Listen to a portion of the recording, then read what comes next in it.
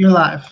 Good evening, everybody. Welcome to the May 3rd edition of The Way with Anoa. I want to kick off tonight with a quote from one of my faves, Miss Nina Simone. I'm a real rebel with the cause. You know, that's just how I roll. Thank you so much and welcome to all of you who are joining us. Tonight's going to be a little different. There are changes happening with the Progressive Army, with the Benjamin Dixon Show. Now moving to his new studio location, there's going to be two separate links starting tonight until... Well, no, just going forward. There are going to be two separate links for my show, for Ben's show, and there's going to be a separate link on Thursday nights for Niz and Richard. Still not sure what they've decided to call their new collabo, but I know it's going to be fire. So you got to definitely check them out 7 to 9 on Thursdays. So thank you for joining us. Appreciate Ben and the rest of the Progressive Army for helping me do what I do. If you like what you've seen so far, if you haven't hit that little subscribe button, please do so and help the Benjamin Dixon Show YouTube channel get to 10,000 subscriptions before, let's do it before June. Let's do it before the 1st. Let's definitely do it before the convention, but let's aim high. Also, follow us on Twitter. You can follow me at Miss No ESQ. You can follow Ben at the BPD Show. You can follow the Progressive Army at Progressive Army. Check us out on Facebook. How y'all doing? Today is another primary. We have like a primary a week. I think the next one tonight is Indiana. Polls closed at 6 p.m. and last I checked, there were still people standing in line, and it was so close. I'm getting some stuff in. Last I checked, Bernie was originally down by 7 when the results were first coming in, and now last check, thank you, Dr. Q, my girl, my sister, always hooking me up with the good info. Bernie was up 3 points ahead, 51.6 to 48.4. So again, polls have closed. People were still standing in line for receipts. So throughout the hour, I'm going to take intermittent breaks and let you all know like what's going on with Indiana, how that's looking. But not going to spend too much time. I mean, the primaries happen. I think we have West Virginia next week. Nebraska's coming up. Is it Guam is coming up next too? There's so many different primaries still ahead of us. I know we see a lot of stuff about, oh my God, it's all over. Oh my God, look, it ain't over. There's no fat lady. She ain't saying. There's no fat man. He ain't saying. You know what I'm saying? We are still in it to win it. We are pushing and moving forward. We keep having a conversation about moving forward. You guys, if you haven't already done so, definitely check out Brand New Congress, Brand New 535 on Twitter. Check them out on Facebook. Also look at the People's Summit, thepeoplesummit.org, and Political Revolution. People's Revolution, sorry. People's Revolution is another endeavor similar to the People's Summit. That will be taking place in Philly right around the time of the convention. It's going to start right before the convention. I think their website is peoplesrevolution.org, I believe. I'll get the link, and if I don't drop it now, I'll put it in our Facebook group. Come check us out on Facebook. We got 250 members and growing. Keep the conversation going over there. So again, I'm checking back and forth, and I'll keep letting you guys know about what's going on with Indiana, how it's looking. I mean, basically what we need to do, we can complain about who hasn't done what. Recently, you guys remember back in December with the whole, oh my God, Bernie's stealing stuff from Hillary. Bernie's doing this. Bernie's illegal. He's a cheater. Well, that whole little computer snafu with the firewalls, turns out that an independent audit, which was part of the lawsuit that Sanders Camp filed, they demanded an independent audit.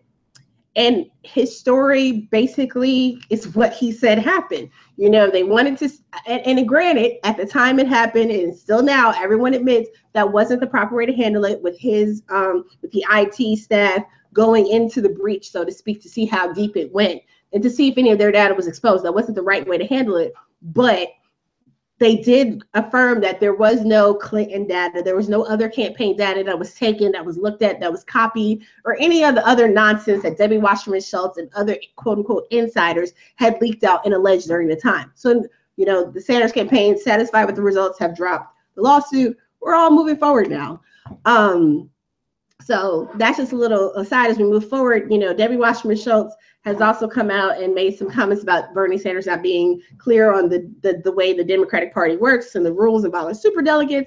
I am really not inclined to believe a word that comes out of that woman's mouth, because she will swear up and down one thing one moment, be disproven, and then, say something completely different, some other point in time. So whatever, the latest thing from her, because there's so many things, right? If we don't have a week with some crazy thing that Bill or Hillary says, then we got something that Debbie Wasserman Schultz is talking about. So Debbie has said in an interview recently, basically that she prefers closed primaries. She believes that to elect, that parties should be allowed to limit who's allowed to vote in their primaries. That seems fair, right? You don't want people just coming into your club and electing, joining up, or people, let's say, you run a club, you run a social gathering group or something. You don't want outsiders just coming in making decisions for what you and your group do. I mean, that makes sense, right? Well, except when your little personal social gathering group, your little drinking pub club, when you're making decisions for all of America, the fact that you want to just cordon it off for you and your little buddies, you and your squad, nah, hun, it don't work that way.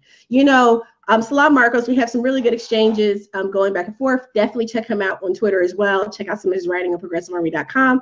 We were having to go back and forth a little bit earlier about what the pros and cons are. One thing he raised, well, this is kind of good. If you have closed primaries only, the Democrats will be allowed to increase their base. They'll be able to increase their membership rolls, because people will have to become registered Democrats if they're Dem leaning and they want to vote. Okay, that's one way. Personally, I don't think that we need to enact rules or laws that make it easy for Democrats to be in control when they're not willing to put in the work to earn that power, so to speak, right? They're not willing to put in the work to earn that place. I mean, we are struggling. When you look at our state maps, I've said this before, when you look at our state maps, our state houses, our state legislatures are red. What has the DNC done to help stop the hemorrhaging of state level seats? We talk all this stuff about supporting down ballot candidates, blah, blah, blah. We want to close primaries, but you're not doing anything. Okay, fine. A state like Georgia votes red. The last Dem that we voted for in a general presidential election was Bill Clinton's first term in '92. Yes, the term where he posed at Stone Mountain with the prison work camp behind him. In '96, they did not vote for him. Georgia did not go for him. Georgia has not gone blue in a presidential election since then. And Georgia as a state has gone blue very few times in other major elections. Georgia's a red state. People trying to fool you about the purple. I mean, there are initiatives going on, but we need to do a lot of housekeeping, a lot of internal work. And I say we, as a left-leaning person, that 98% of the time, 99% of the time, votes with Democrats. You know what I'm saying? If there were viable other candidates that were going to really work, because I'm more of an issue person, right? I understand the parties want to hold and maintain their power the way they can. I understand that. That's a survival issue for you. But when we're talking about real social change and stuff, I'm not going to stand here and be here about you talking about, well, I just think, closed primaries are the way to go. We need people only working for us. That's not cool with me. Particularly when you look at in places like Florida, her own jurisdiction, I can't remember the exact numbers, but it was maybe 30%. It was some large number of voters were not allowed to vote, because really when she's talking about closed primaries, she's talking about her own primary challenger, right? Because Debbie Wasserman Schultz is being primaried right now by Tim Canova. Shout out to Tim Canova, Florida, Miami, woo woo. We talked to Dr. Nkume Sobe previously, brand new Congress. We need people in. We can't allow the Democrats to say, well, we got to vote for Democrats. We got to vote for Democrats. No, we got to vote for people who are about the people.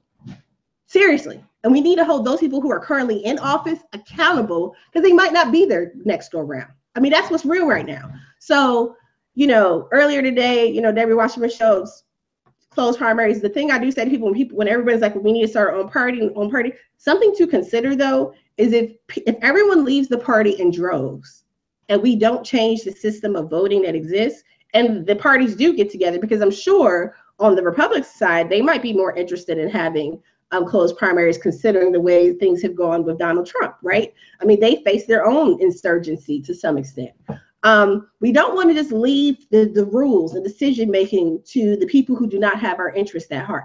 You know, we want to make sure that we have a seat at the table. We want to make sure that we are in a position of power. And people have talked about the burn your bus movement and things like that as leveraging our vote, our power. We need to make sure that we're focusing on that, right? And not just, oh, I'm done with you. We had to think about what's the long game, right? What's the carry through? What are we doing long term? Because that is how we really start creating change. Not just by I quit you, I'm gonna go do this over here and do my own thing. Like, that's good too. We do need to be prepared and ready to do that as well. And I'm not saying, oh, we need to go save the Democratic Party. I'm not saying that either. What I'm saying is we need to be fluid enough in our responses. We need to be fluid enough in our actions that we can do what needs to be done. Because we can't leave it to the likes of Debbie Wasserman Schultz and Patrick Murphy and all these other knuckleheads running around out there from Congress to make these decisions. They want closed primaries because they don't want you to vote. They don't want independents to vote in primaries, even though they need independents come general elections. I saw somebody, and I'm wrapping up with this topic because I got a lot of other stuff I want to talk to you about tonight. You know, got to get in there. And then, you know, I got to do everything I do and make sure you have enough time to switch over to Ben. Because, you know, that's just how we do things over here. You know, I got to make room because my big bro, he about to come on at 9. So, you know, you guys got to get you reared up and ready to go. But I saw a meme the other day, like, if you don't vote, you know, voting is the stupidest thing not voting is the stupidest thing you can do. If you don't vote, if you don't do this, if you don't do that, then you're giving someone with a stupid vote basically more power and all this other stuff. Seriously though, for real, me not voting, this is problematic. Democrats complaining about independents or burning your bus or whomever amongst us not voting, right, is the dumbest dang on thing. It's ridiculous. You don't want us to vote in your primaries. You don't want us to have a say in the person or persons who will be leaders, who are the potentials to choose from. You want to handpick the options and then tell us, come on, you got to come get on our team because we got to stop them evil people over there. Huh? What do I look like? I am not a paid merc. You can't just, you know what I'm saying, well, you know, just come get with me now because I got this to do and I'll break you off a little piece of something maybe when I get around to it. It's the most ridiculous thing that I've heard. And people, there are some people who say, like, I might not vote. They might not vote for president, but there are a lot of people who are active, engaged. And you know what? If you look at this, if you look at the choices between the two of them and you say, you know, I can't do this. I can't hold my nose. Like, I can't do this. I'm not going to knock you because that's your choice. That is your right. That's what you're doing for yourself. More respect to you. But I do encourage you, if you're going to sit out the presidential election, that is your choice. But do not ignore your local races, yes, your state level races. Do not ignore congressional races. Don't ignore the other levels of politics that most definitely directly affect your lives. Because the same people who complain about how ineffective President Obama have been, the same people who think, you know, this, that, and the other. I mean, how effective are any of the people, you know, going to be who are running for president without Congress, without us demanding certain things happen and occur? Seriously. So, yeah, I didn't really mean to spend that much time on Debbie Wasserman Schultz, the DNC, closed primaries, but I really do think that we need to look at, and, you know, Salam, we were going back and forth, and we and what's cool is we all disagree. At the end of the day, it's all love because it's all family here in Progressive Army, and all our other affiliates. You know, Ben and the team have been doing a great job of reaching out to other folks. So, you know, thank you for the blessings and helping us all grow and stuff. But Salam said that, you know, well, what would be good is if they allowed for same-day registration for independents. Like, basically, if there was some, like, caveat, some carve-out to allow independents to still be involved. And you know what? If we're pushing for something like that, then, okay, I could see the merits of doing something like that. But my point still is the DNC, they need to work for it. They need to make it happen. We don't need to just keep handing people our vote. We have the power because even though they get money and they try to, you know, they still need all of us to show up as actual bodies to vote. So speaking of voting, speaking of Congress doing things, one of the big things that has I'm not sure if you all have seen this stuff. One of the things that I've seen, one of the things I've really wanted to talk about as of late, and have not gotten around to doing it, but tonight seemed like a good time to do it, was the Puerto Rican debt crisis. Puerto Rican debt crisis, Okay, Puerto Rico has debt. Okay, we all got debt. The U.S. has debt. True. We all have debt. Puerto Rico has debt. Blah, blah, blah, blah, blah, blah, blah. No, not blah, blah, blah, blah, blah, blah, blah. Yesterday, I believe this is the third time now that Puerto Rico has been only able to make an interest-only payment on its debt. Puerto Rico just defaulted on, I think it's a $422 million payment, which is actually like I think it was like $390 million or $370 million, something like that. They were able to pay, Puerto Rico was able to pay the interest only, did not pay anything on the principal. So why is this a big deal? Why is this news? I don't know if you guys remember last fall, there was a lot of discussions in Congress about the Puerto Rico debt crisis, about how to resolve it, how to help them restructure their debt, what needs to be done. So, okay, I'm still not understanding why is this an issue? Well, it's an issue because in the 1990s, let's go back in a little quick history lesson. In 1990s, there was a provision, section 936, that the thought was that by allowing it to allowing it to expire, it would make the case for economic viability, and like the economic viability as Commonwealth would no longer be a feasible or beneficial arrangement, and would boost, the opportunity or support for statehood, because they have these referendums and they'll vote, and even though there is a group that wants to be independent, there's a group that wants statehood, there's still this majority that sees a beneficial arrangement to being a Commonwealth, to being basically a colonial territory, semi-colonial territory holding of the United States. What the problem was with that, certain economic benefits that did apply to Puerto Rico, like under this section 936, and there was no other provision that really took its place. The economy had negative growth. Unemployment is, I think, at like 40%. Today, poverty is like 45%, higher than any mainland U.S. state. Again, Puerto Rico is a colonial holding, so to speak. So, some lawmakers within Puerto Rico, some decision makers decided that, okay, we're hemorrhaging money. Our growth has slowed. We're not growing. This has been the largest immigration from, the island to the mainland in the last 50 years or so. Those who have the means to do so are leaving behind, which is further eroding the tax base as well, right? So a group of creditors and investors stepped in and loaned the island money at a ridiculous interest rate, right? It's risky. This is why people get into this types of business. You have these they call them vulture hedge fund managers, and they get into this business and they've loaned out all this money. They've done the same thing. This is similar to what's happened in Detroit to some extent. Some of these same entities, right? These brokerage firms, these different bond investors or whatever, they have done the same as Detroit, Argentina. It's happening in other places, not just Puerto Rico. So what's the problem? Why can't Puerto Rico just do something? Detroit went through bankruptcy, right? So why can't Puerto Rico do, so-and-so,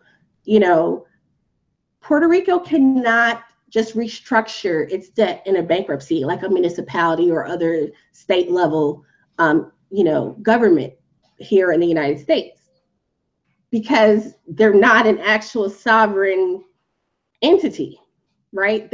Puerto Rico does not have its own sovereignty. Its decision making, like that, its financial, it's not in a position to do so. It cannot seek international financial assistance because it's not its own individual separate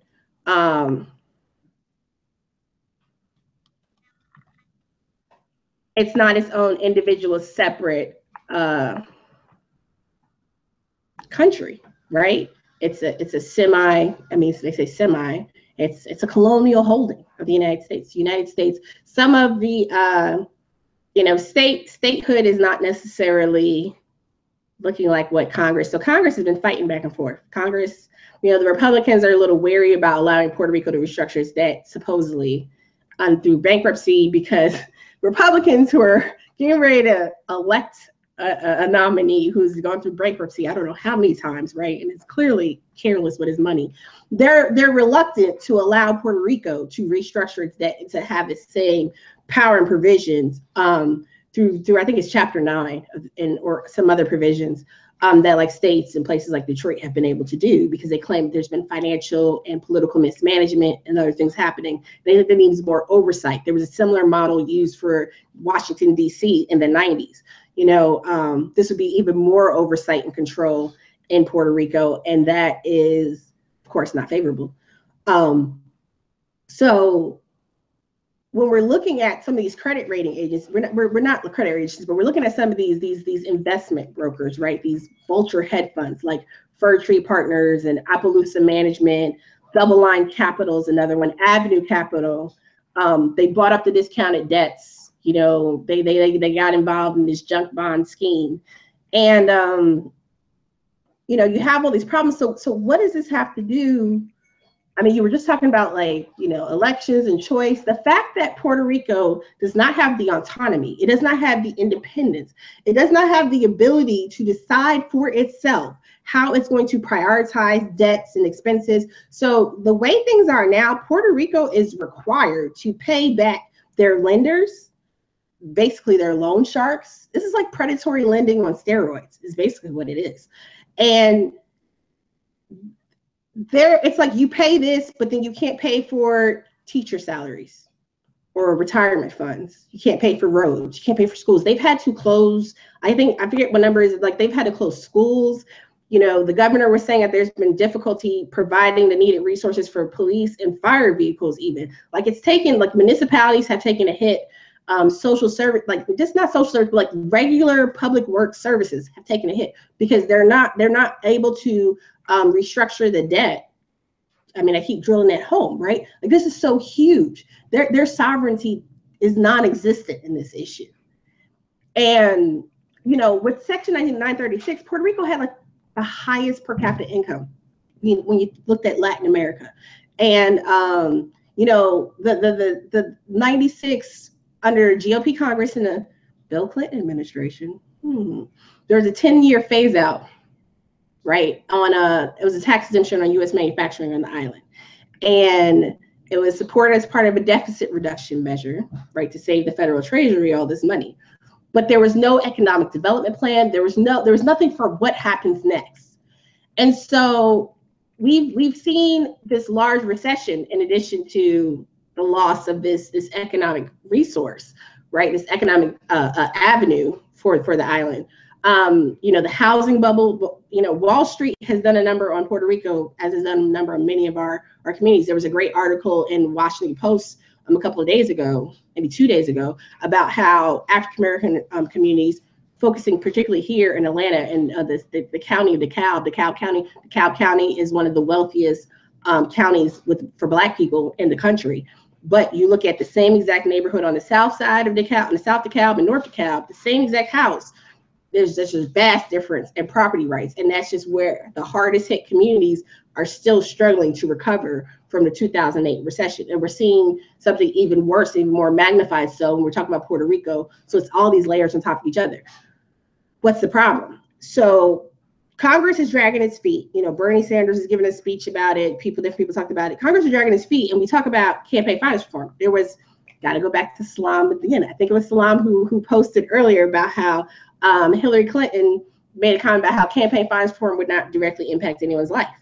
Lies, I tell you. Last week I talked about how lobbyists were influencing the decision of sitting Congress members to object to Obama administration attempts to bring down or stabilize drug prices.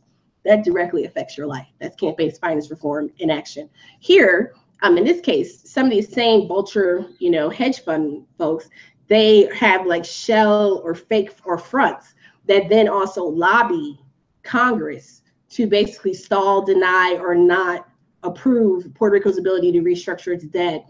There is a measure that failed, and it's been said that it's because of those types of lobbying efforts. So campaign finance reform is an undercurrent through all of this stuff. Okay, like this is a very serious issue for multiple factors. When we look at the legacy of colonialism in Puerto Rico, when we look at basically the fact that the United States just pilfers, plunders, and just takes from everywhere else. And there's when you get to something like this, and the U.S. is just sitting on its hands as Puerto Rico is struggling. I mean, struggling is not even a word. The question begs, and it has to be on people on the island, it has to be on their mind, what is the point of maintaining this relationship? Because if they were an actual independent nation, they're a sovereign nation, there are many more avenues that open up than if they retain this current, this quasi colonial stature. I mean, this is the legacy of colonialism. It's not just some long forgotten history lesson. I mean, people are living it right now. So that's a brief synopsis of the Puerto Rican debt crisis. And I definitely want to switch out to some friends that I've acquired over time so they can talk, who are well more versed in this. But because of what happened yesterday, because there's a larger payment due in July, and it's such a huge issue, again, how can you do something? You could mobilize people out there, Progressive Army viewers, everyone. We want people to work for us. This is something that we need all of our Congress folks to be working on. Puerto Rico needs a damn solution to this issue. People got to be held accountable. You know what I'm saying? And we need to make sure that when these issues are important to us, we make it happen. So, yeah. So before I get to my interview for the night, happy to just kind of break up the news a little bit with you guys, chop it up a little bit. Let me see if there are any more numbers. Let me see if there are any more numbers. I don't see anything quite yet, but there were a few other things that happened social media wise today. There is a couple things going on. Hashtag whitewashed out. Hashtag whitewashed out. Push back against the casting of Scarlett Johansson as Ghost as the main character in the movie Ghost in the Shell. If you have not seen Ghost in the Shell, go check it out. I personally love anime. Not sure if you do, but it's a very well done film. And there's a whole list of movies where people have protested about whitewashing of characters, particularly with Asian American characters. Well, not Asian American, but Asian characters in general. I mean, the Last Airbender is another notable example of whitewashing of characters. Also going on, starting at 8, and see, I should have said this at the top of the hour, and I completely forgot. Thank you so much, Chief, for putting this together for me. Fair Trade Certified is celebrating women, farmers, and workers who, basically produce fair trade products. Women who are selling fair trade products, who are growing them, buying them. Starting at 8 p.m., so we're a little bit behind. Hashtag FAIRHER, FAIRHER. So definitely, if you guys can interact on those things on Twitter, that'd be really awesome. And then also, there has been a hunger strike going on. There are 5 people doing a hunger strike. The Frisco 5, hashtag Frisco 5, hashtag Hunger for Justice SF, to get justice against police brutality. So there are things that we all can do, and that people laugh about hashtag activism, but seriously, it helps spread the words about a lot of issues that are going on that people may not readily see going on their everyday communities. Also, teachers in Detroit are still on sick out after learning their schools will run out of money in June. So whereas Detroit is having issues paying its bills and stuff, it at least has autonomy to try to resolve those issues. But that's a whole nother conversation about when we look at internal colonialism over our urban communities. That would actually be a really hot discussion. I got to make note of that when we look at actual technical colonial holdings such as Puerto Rico, and then we look at what's going on with the takeovers in some of our urban centers. So what I wanted to do, which is brand new, which I haven't done before, is I wanted to do a sister-to-sister shout-out and news update. Got to give a shout-out first and foremost to my bestie. Yeah, I'm bragging on my friends right now. Y'all gonna have to hold me for a second. My friend Courtney, one of my mentees from law school. We're the same age, so it's weird calling her a mentee, but she was a few years behind me. Courtney just got her first blog picked up by the HuffPost blog. She's a phenomenal woman, intelligent. She's at the Ivy Investor. She writes about financial issues, if you need to know about wills, trusts, estates, things like that. You want to know about how to invest. I mean, because these are things we need to know more about. We talk about, the wealth gap and wealth creation in America, but a lot of us think that getting that paycheck, having a 401k, and saving a little bit of money is it. No, it's so much more to that, and we need massive financial literacy. So she's definitely someone to check out. Another sister I want to shout out right now is Cori Bush. Cori Bush is from Missouri. She's running for U.S. Senate. Whoop, whoop. One of the Ferguson activists who introduced Bernie Sanders when he was in Southern Illinois. She's at Cori Bush, the #4 Senate, and her office for her headquarters is opening May 7th. So y'all check out Cori Bush, show her some love. The Hatch Act prevents me from telling y'all to donate, but do what suits you. Also, we'll give a shout out to Katrina Martin Bodeaux. Katrina is up for Erie County Dem Chair. Erie County is the county around Buffalo, New York. Katrina runs Young Democrats of Western New York. I've spoken with them before. Really doing great things, and she is poised, putting into action what we're talking about, leveraging this movement, leveraging this involvement for creating greater grassroots and community level change. Also, this awesome little group of girls, high school students from Detroit, chess club, they won this national competition. Chess team from Detroit won this national competition. Group of little black girls. I just want to, my son used to play chess. He wish I could get him to play again. But that just to me was just, we have so many stories of black youth doing X, Y, and Z. That just warmed my heart when I saw these little girls. So I wanted to do a little bit of a positive sister shout out. So, can't forget my boo, Malia, the eldest of our little Obamas, first daughter, Malia Obama, has, as I'm sure everyone's seen, accepted to Harvard. I'm not even going to say nothing about her being a legacy or anything like that because I already know Michelle made her put in that work. I remember seeing an article from Michelle a few years ago about how the kids have to be involved in a sport after school. They have to do this. We limit TV. Michelle is on it with the parenting. So I already know that Malia earned her spot. I don't really care what anybody's saying. And no one dare raises the question would Chelsea or anyone else get into an Ivy League school. So shout out to Malia. Definitely someone that I like for my daughter to see, hey, she did it. Of course, her parents aren't rich politicians, but So, and then finally, before I get to my buddy Chris, just to bring it down for a little bit for a second, because I really didn't know how to talk about this. As some of you may or may not know, Afeni Shakur, the mother of Tupac Amaru Shakur, the late rapper, passed away last evening.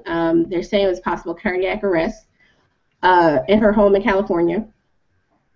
So, no, she wasn't just the mother of a rapper, if you're not familiar. Afeni Shakur was originally from North Carolina. She had a very she had a struggle. I mean, she was the example of a black woman, of a woman, of a fighter. We talk about revolution, right? She's the example of someone who worked against odds that were given before her to try and manage the different competing roles in her life. When she was on trial, she's one of the Brooklyn 21. She was on trial for conspiracy bombing charges. She was pregnant with Tupac at the time this was all happening. So at the time, she's pregnant with her son. She is trying to help. I talked to my stepfather because Afeni was a Black Panther, and my stepfather also was a Black Panther. And I talked to my stepfather a little bit, earlier today about it, just kind of get his take. And he was just saying, like, what people don't understand about Afeni is that, she was not just trying to represent herself, but she was also trying to help her co-defendants. She's out here trying to do research. She's trying to do this. A lot of times you couldn't get lawyers to work with you because they would get freezed out. Sean King has a piece today about COINTELPRO and FBI spying on contemporary groups. But I don't believe for one second that any of this stuff ever stopped. Like all of a sudden there's a cutoff point and then it started again. I mean, and they've made it difficult for so many people to be engaged in this work. So, when I think back about Sister Afeni's life, after Tupac passed, she started a foundation here in Atlanta. Actually in DeKalb County. And she did it there, but she did it here. I mean, he was born in New York. They lived in Philly. If you listen to Tupac, he was out in California. But she said that she started the Tupac Amaru Shakur Foundation. And there's also a performing arts center, not that far from my parents' house, here because this is where he bought his first home. So, so I just want to give a little shout out and send up to the ancestors. You know, rest in power, Afeni. As we would say, Mama Afeni. Definitely inspiration for all of us as we're talking about moving forward and building revolution in our communities. So, oh wow, is this real? I just got a breaking news alert that Ted Cruz is suspending his presidential campaign. Wow.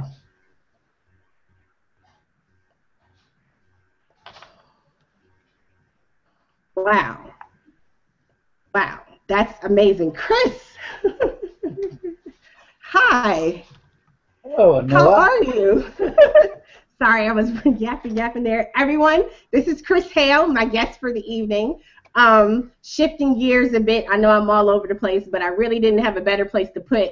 I had to couch the Afeni stuff in something else because otherwise I would be a little bit of an emotional mess for the rest of the evening.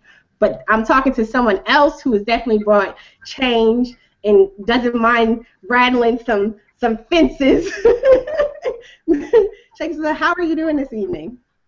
Doing well. I'm curious as to whether Cruz, I guess I'd like to call him Eduardo, whether he dropped out over the allegations of his father being associated with Kennedy's killing. What do you think?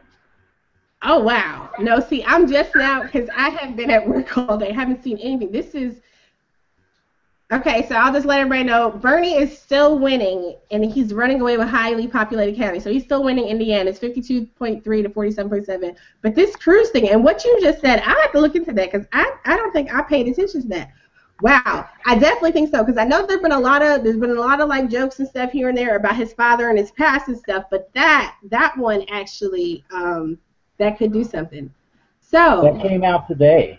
Did it? Okay, so I've been preparing for today and did not look for that. So I'm see Chris done already taught me something. So Chris, Friends of Water, citizen lobbying, climate action, talk to me. Wow, it's been busy lately in West Virginia. So one fun fact, I don't with Friends of Water, of course, I just want to give a disclaimer. Go ahead. I don't want to advocate for any specific candidates because we right. try to educate people on nonpartisan clean water voting action in terms of laying out information about the candidates and their issues. I see that Bernie is leading in the polls here in West Virginia. That's an interesting turn. Yeah, and I saw Hillary got a little bit of a beating on some of her coal comments. I mean, you know better than I do, or as well as I do, or you probably know better than I do that you can't go to West Virginia and start hating on coal. No matter how abusive the industry has been to the people, you still have to be sensitive to the fact that it is some people's livelihood. It's an institution, better or worse. And it's a very delicate way you have to have those conversations in some areas, particularly if you're not from there. So I saw she got some pushback over some comments she made recently. She tried to clean it up some, but so what's I saw that there is, you've been talking with someone, again, you're not, and I get that. So Friends of Water is an organization that started out of basically the West Virginia water crisis, right, 2 years ago? Correct. I mean, you've been doing other stuff before then, but that was the genesis, though, of Friends of Water specifically. Sure. When the water crisis happened, I was working in Florida, in the Jacksonville area, petitioning for a ballot initiative. Okay. Had over 600,000 signatures to put 3% of the state budget toward clean water and land conservation. And while that was happening, the chemical spill happened. And right. I wanted to help.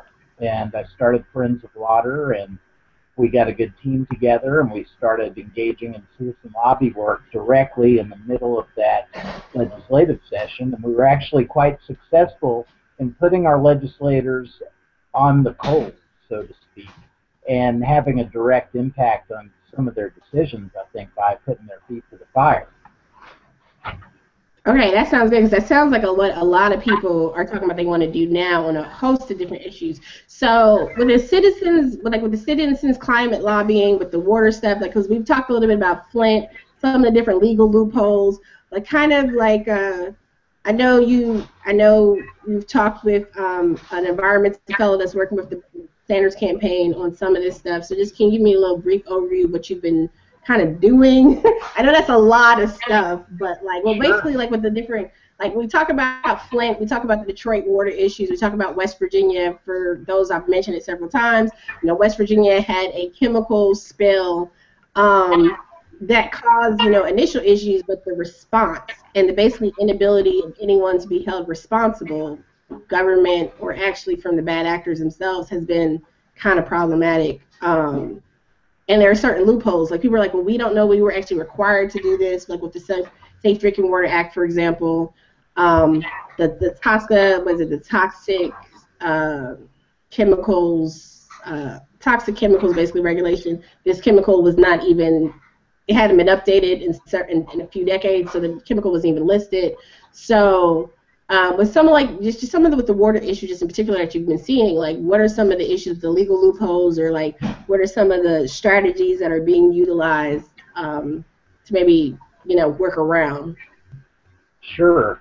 I spoke with Senator Sanders' office this week. One of my friends, Jake Riot, works in his office as a legislative fellow for energy and environment, and he's from Fayetteville, West Virginia. Okay. And got the job while he was there lobbying for the AIC Act, which is a bill that would hopefully ban mountaintop removal in its entirety. And basically, he asked for some stakeholder input. They're putting together an aid package for Flint that would be, I think, $20 million that would be paid for through a bottle tax on soda and that sort of thing. And Okay. possibly a tax on pharmaceuticals and chemical feedstock at the source. And I would agree with that. I told them, as in the case of carbon, and that's where we're headed with Citizens Climate Lobby, by the way, not to change gears, but that's a great group that I'm affiliated with here, and I've started the Southern West Virginia chapter where we're actively lobbying for a carbon fee and dividend, where you would charge right at the source for carbon, $30 a ton, and that would be paid out to every man, woman, and child in dividends. And that would help Okay. offset medical costs, costs associated with cleanup. Most of these coal companies are self-bonded, and they're filing bankruptcy in light of their high supply, low demand, low coal prices, and the increasing market share that renewables are gaining. So I've been working on building a team here in southern West Virginia to advocate for this carbon fee and dividend, which I might add, that's a tough sell in southern West Virginia here in the coal fields. I'm sure. In the People southern aren't coal fields, yes, definitely. people aren't always receptive to it. But what's cool about that group is that Don Cheadle is on the board. So is Dr. James Hansen, a climate scientist with NASA, who was one of the first people to sort of ring the alarm bell about the climate crisis. Okay. And so this bottle tax and chemical tax would hopefully accomplish something similar to what a carbon fee would. And Okay. Senator Sanders' office is all over it, and it's good to see that. So one funny thing that they asked us about, where are all the loopholes in all of the water laws? Wow, Right. that's a huge question, right? There are so many loopholes. These laws are very complicated. They're written by the industry, and there are plenty of loopholes. We could identify weaknesses with all of the laws, with lots of approaches. And West Virginia Rivers Coalition has been Mhm. working on clarifying and strengthening the jurisdiction of the Clean Water Act in order to cover headwater streams and wetlands, known as the Waters of the U.S. or WOTUS Clean Water Rule. And all of Okay. our West Virginia congressional members have been blocking it. So one glaring loophole that came to mind is that the RCRA, restricted and delegated oversight of federal regulation to the states. Mhm. The problem with that is, and we saw this in the water crisis, states then say that no regulations will be more strict than the federal regulation. So that creates a sort of Right. double exemption we refer to as the dirty secret mirror. And sadly, stateside, Um, this popular legislative policy wonk attitude is to defend these broken rules that we have while repeating the mantra, sometimes it's better to stop a bad bill than to pass a good one. And we were successful in stopping a bad bill this year in the West Virginia legislature, specifically enforced pooling, which basically equals legalized robbery. That would give gas companies the right to, say, take property from people if a pipeline route were going across their property, for example. So by applying heavy-duty pressure through social media primarily, and also through some boots on the ground at the Capitol, we were able to stop that bad bill this year. So it is often better to stop a bad bill than to pass a good one.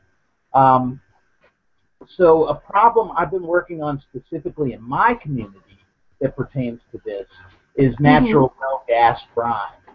Natural gas well brine, as well as produced brine, which is fracking waste. And they're not considered hazardous waste according to federal law, which is a huge problem.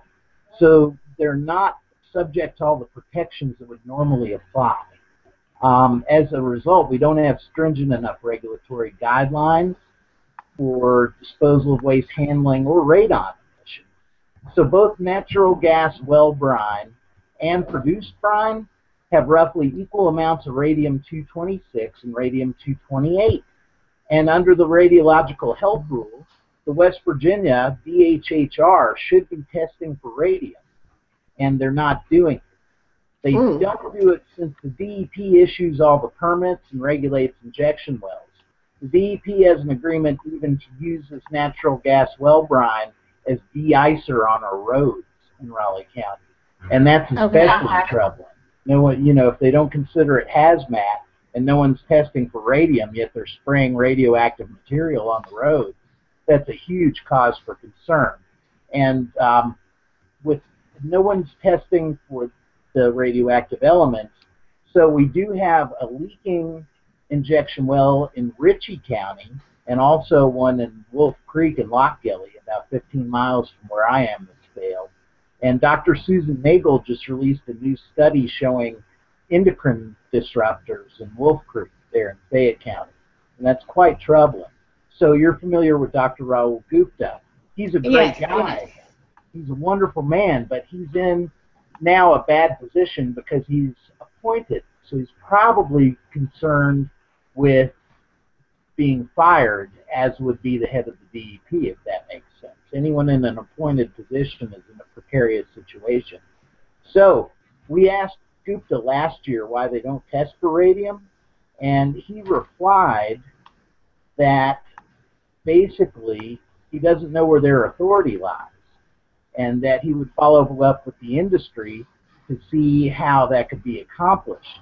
He doesn't know how to implement the testing, and I think that the law should require the DHHR to conduct stringent testing for radium and other contaminants like benzene as a check and balance for the industry. So DEP seems to be more concerned with being industry friendly as far as the permitting process goes. So basically, the DHHR is on the health and medical side, and they are more precautionary, and they need to be forced to work together. So storage tanks handling fracking waste aren't deemed potential sources of contamination either. So we had a rather contentious hearing in Trap Hill last week, about 7 miles from my home here, where I pressed the DEP for radium testing and pressed them on the loopholes, and they told me if I didn't like it, to change the law, quote, end quote, which I intend to do. Dr. Amjad, a candidate for mayor here in Beckley, she was nice enough to attend the meeting with me, and she said that they were rude, unprofessional, and antagonistic, and she wants to bring in the EPA. And as we know, all these agencies failed during the water crisis. The state failed, the water company failed, the EPA failed. So we can't even trust local water testing labs here in Raleigh County. One was shut down within the last year for faking samples. I remember seeing that, That's a huge cause for concern. So basically, as a result of the DEP dysfunction and industry side of bias, we'd like to push for better, stronger legislation on this radium testing. As far as the SDWA, the Halliburton loophole wasn't the only fracking enabler in the Energy Policy Act. And there are laws in that, there's a hole in that law. As it stands, FERC is entirely unaccountable to public will. Mm-hmm. They're unaccountable to Congress or even the White House. Commissioners are appointed to 5-year terms and do as they please, and they rubber stamp all kinds of things for the fossil fuel industry. So, additionally, the Energy Policy Act repealed the most important anti-monopoly law, which is another huge problem. It would safeguard consumers from the overreach of the oil and gas industry. So Chris, it just seems like there are all these areas that are really important for, like, not just, companies and the way, like, towns and cities do business, but for everyday individual humans, like public health, safety, and welfare. And there's all this, like, there's all these gray areas, there's all these gaps, there's all these different people who don't want to take, responsibility or accountability or take the lead on anything. Like, as we're talking about citizen climate lobby, as we're talking about Friends of Water, as we're talking about this individual, people with an activist spirit, what do you think? What would be some suggestions for running? Because I'm sorry, I ran over into our time, so we're running a little bit short to close. But, like, what were some takeaways? Like, what would you advise people? Definitely, you guys go check out Friends of Water on Twitter. Friends of Water is also on Facebook. What are some takeaways you kind of think that we could, like, share with people? Because this is, like, we're going to have another conversation about this, you and I. I mean, Chris and I have been having conversations for like 2 years now about this stuff. What are some takeaways? What are some things that people should be looking at or getting into, or what are some strategies you think that can help, like, with citizen action, right? Because we have issues with coal ash, leaching into groundwater here in Georgia, for example, which I know has been a problem in West Virginia, North Carolina, other places as well. So, like, all this stuff is very, very different, and I know everyone's like, whoosh, but it's very similar. We're talking about the interaction between the different state and federal. And, you heard him say lobbyists, right? Lobbyists have been writing laws and dictating laws. Campaign finance reform, anyone? What are some things that you just think, that's going why forward? Citizen lobby work is so crucial. Okay. And that is why grassroots organizing is so crucial. And that's also why citizen enforcement is absolutely the most important thing we can engage in. Unfortunately, we have to provide citizen oversight over these regulatory groups or regulatory agencies that fail us, and that's troubling. You'd like to think that we could just fix them, but Right. It's not going to happen that way. So one way that I've seen us be successful in dealing with that is by holding their feet to the fire with aerial surveillance and by calling in violations on stream contamination on our own. Okay. And also, I've noticed that the big green groups aren't getting a lot done. The people who are actually making change and making things happen on the ground are small community grassroots action groups like us, right? So that seems to be a more effective tactic. So I've been talking with Angie Rosser about that at West Virginia Rivers Coalition. She's more of a policy wonk. She was asking me, what's the best approach? Are we going to go for a statewide ban? That's going to be hard to do because the oil and gas industry has such a grip on West Virginia. Yes. So I think it's an all of the above approach. I think that Fayette County just passed a model ordinance to ban the disposal of fracking waste through injection wells in their community. EQT, who's also owns one of the huge pipeline projects where they're trying to ship natural gas overseas, they're fighting it in court using the same property rights argument we used against forced pooling, saying they're allowed to do what they want with the property. But basically, it's going to take a lot of grassroots effort in terms of people standing up in their own communities. A lot of people within organizations call that the NIMBY effort, and they get frustrated with that, the not in my backyard movement. Right. But that movement is golden because that's where the action happens. You get enough people in your community to stand up with you and to say no, then you can make change. So that's been a huge takeaway for me, continuing to see small, scrappy groups in West Virginia with no money getting a lot more done than the big ones with lots of resources. Well, that's what we saw. To go back to the West Virginia water crisis, that's our common connector, is that, we had a lot of people who were never engaged. Sound familiar, guys? Who were never engaged in the process before, never really cared what was going on, never really involved themselves, stand up and say, no, I'm going to come give my testimony. You're going to listen to me, and we need more of that on a continuous basis across the board. So, Chris, I'm sorry to cut you short because I got to get ready because we're trying something new tonight. So I got to switch. You got to switch to a different channel for the next show. But I thank you so much, and I definitely would appreciate you coming back to talk to me some more because this is huge. I want to talk to you more about citizen lobbying in general because we've talked about this. I think Ralph, has talked about this too because this is something we really need to just talk to people more about, like what's possible, what can we be doing, how can we get initiatives like this started elsewhere. So definitely want to help bolster your efforts as much as possible. Thank you, Chris. Thank you, Noah. Good to see you. Good to see you, too. We need to schedule a Friends of Water, get back the band together type of conversation anyway. So definitely we'll hit you up offline after this. So thank you so much for joining me this evening. Thank you. So good to see you. All right. Good night, Chris. Okay, guys, it is almost the 9 o'clock hour. It is almost time for the Benjamin Dixon Show. We are getting ready to send out this next link. Yeah, because we're just going to keep moving and roll right into the next show. I am Manoa Changa. This has been The Way. You know what I'm saying? Because I got my own way of doing things. Nah, not really. Okay, I try. But we talked about a lot of stuff, and I want to appreciate Chris for coming and talking to us about citizen lobbying action, kind of looking at the overarching issues with some of the gray area with the legal side of some of these water issues we're seeing across the country, because there is a problem with this gray area and who's accountable and who's responsible. Is it the state's responsibility? Is it the county? Is it the federal government? Who's going to hold this actor accountable? So there are all these problems.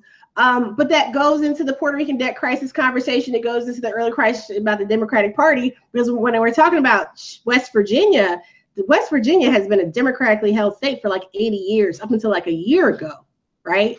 So we're talking about, the undercurrent throughout all this conversation has been campaign finance reform, CFR. It's a real thing, not the Code of Federal Regulations, campaign finance reform. The ability to influence and shape laws and legal issues, it matters. This is why we need to vote, and we need to demand and hold people accountable. That's the most basic aspect of citizen lobbying.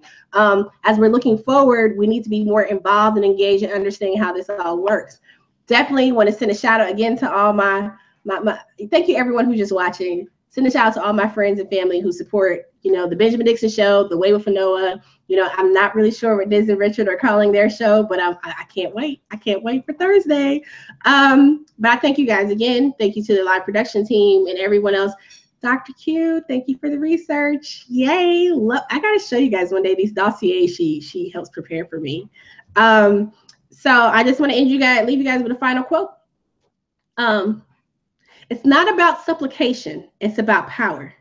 It's not about asking, it's about demanding.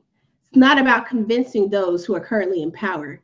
It's about changing the very face of power itself. That was Dr. Kimberly Williams Crenshaw, another one of my favorites. So, seriously, this is about changing the game. We got to change the players, but we also need to change the game as well. It's no sense of keeping the system, keeping the game that we is, and just changing the faces. We have a corrupt campaign finance system. We have a federal government. We have a monarchy. We have this elite group that refuses to hold Wall Street, which is not just benefiting from the misery of us on the mainland, but they're pilfering not just Puerto Rico, but places like Argentina and abroad. So there's a lot going on, and so we got to stay focused, stay attention. And keep it moving. I'm waiting for the link to give you guys for Ben Show. But anyway, I will talk to you guys later on. Hope you get the link. Hop on, 9 p.m. Benjamin Dixon Show.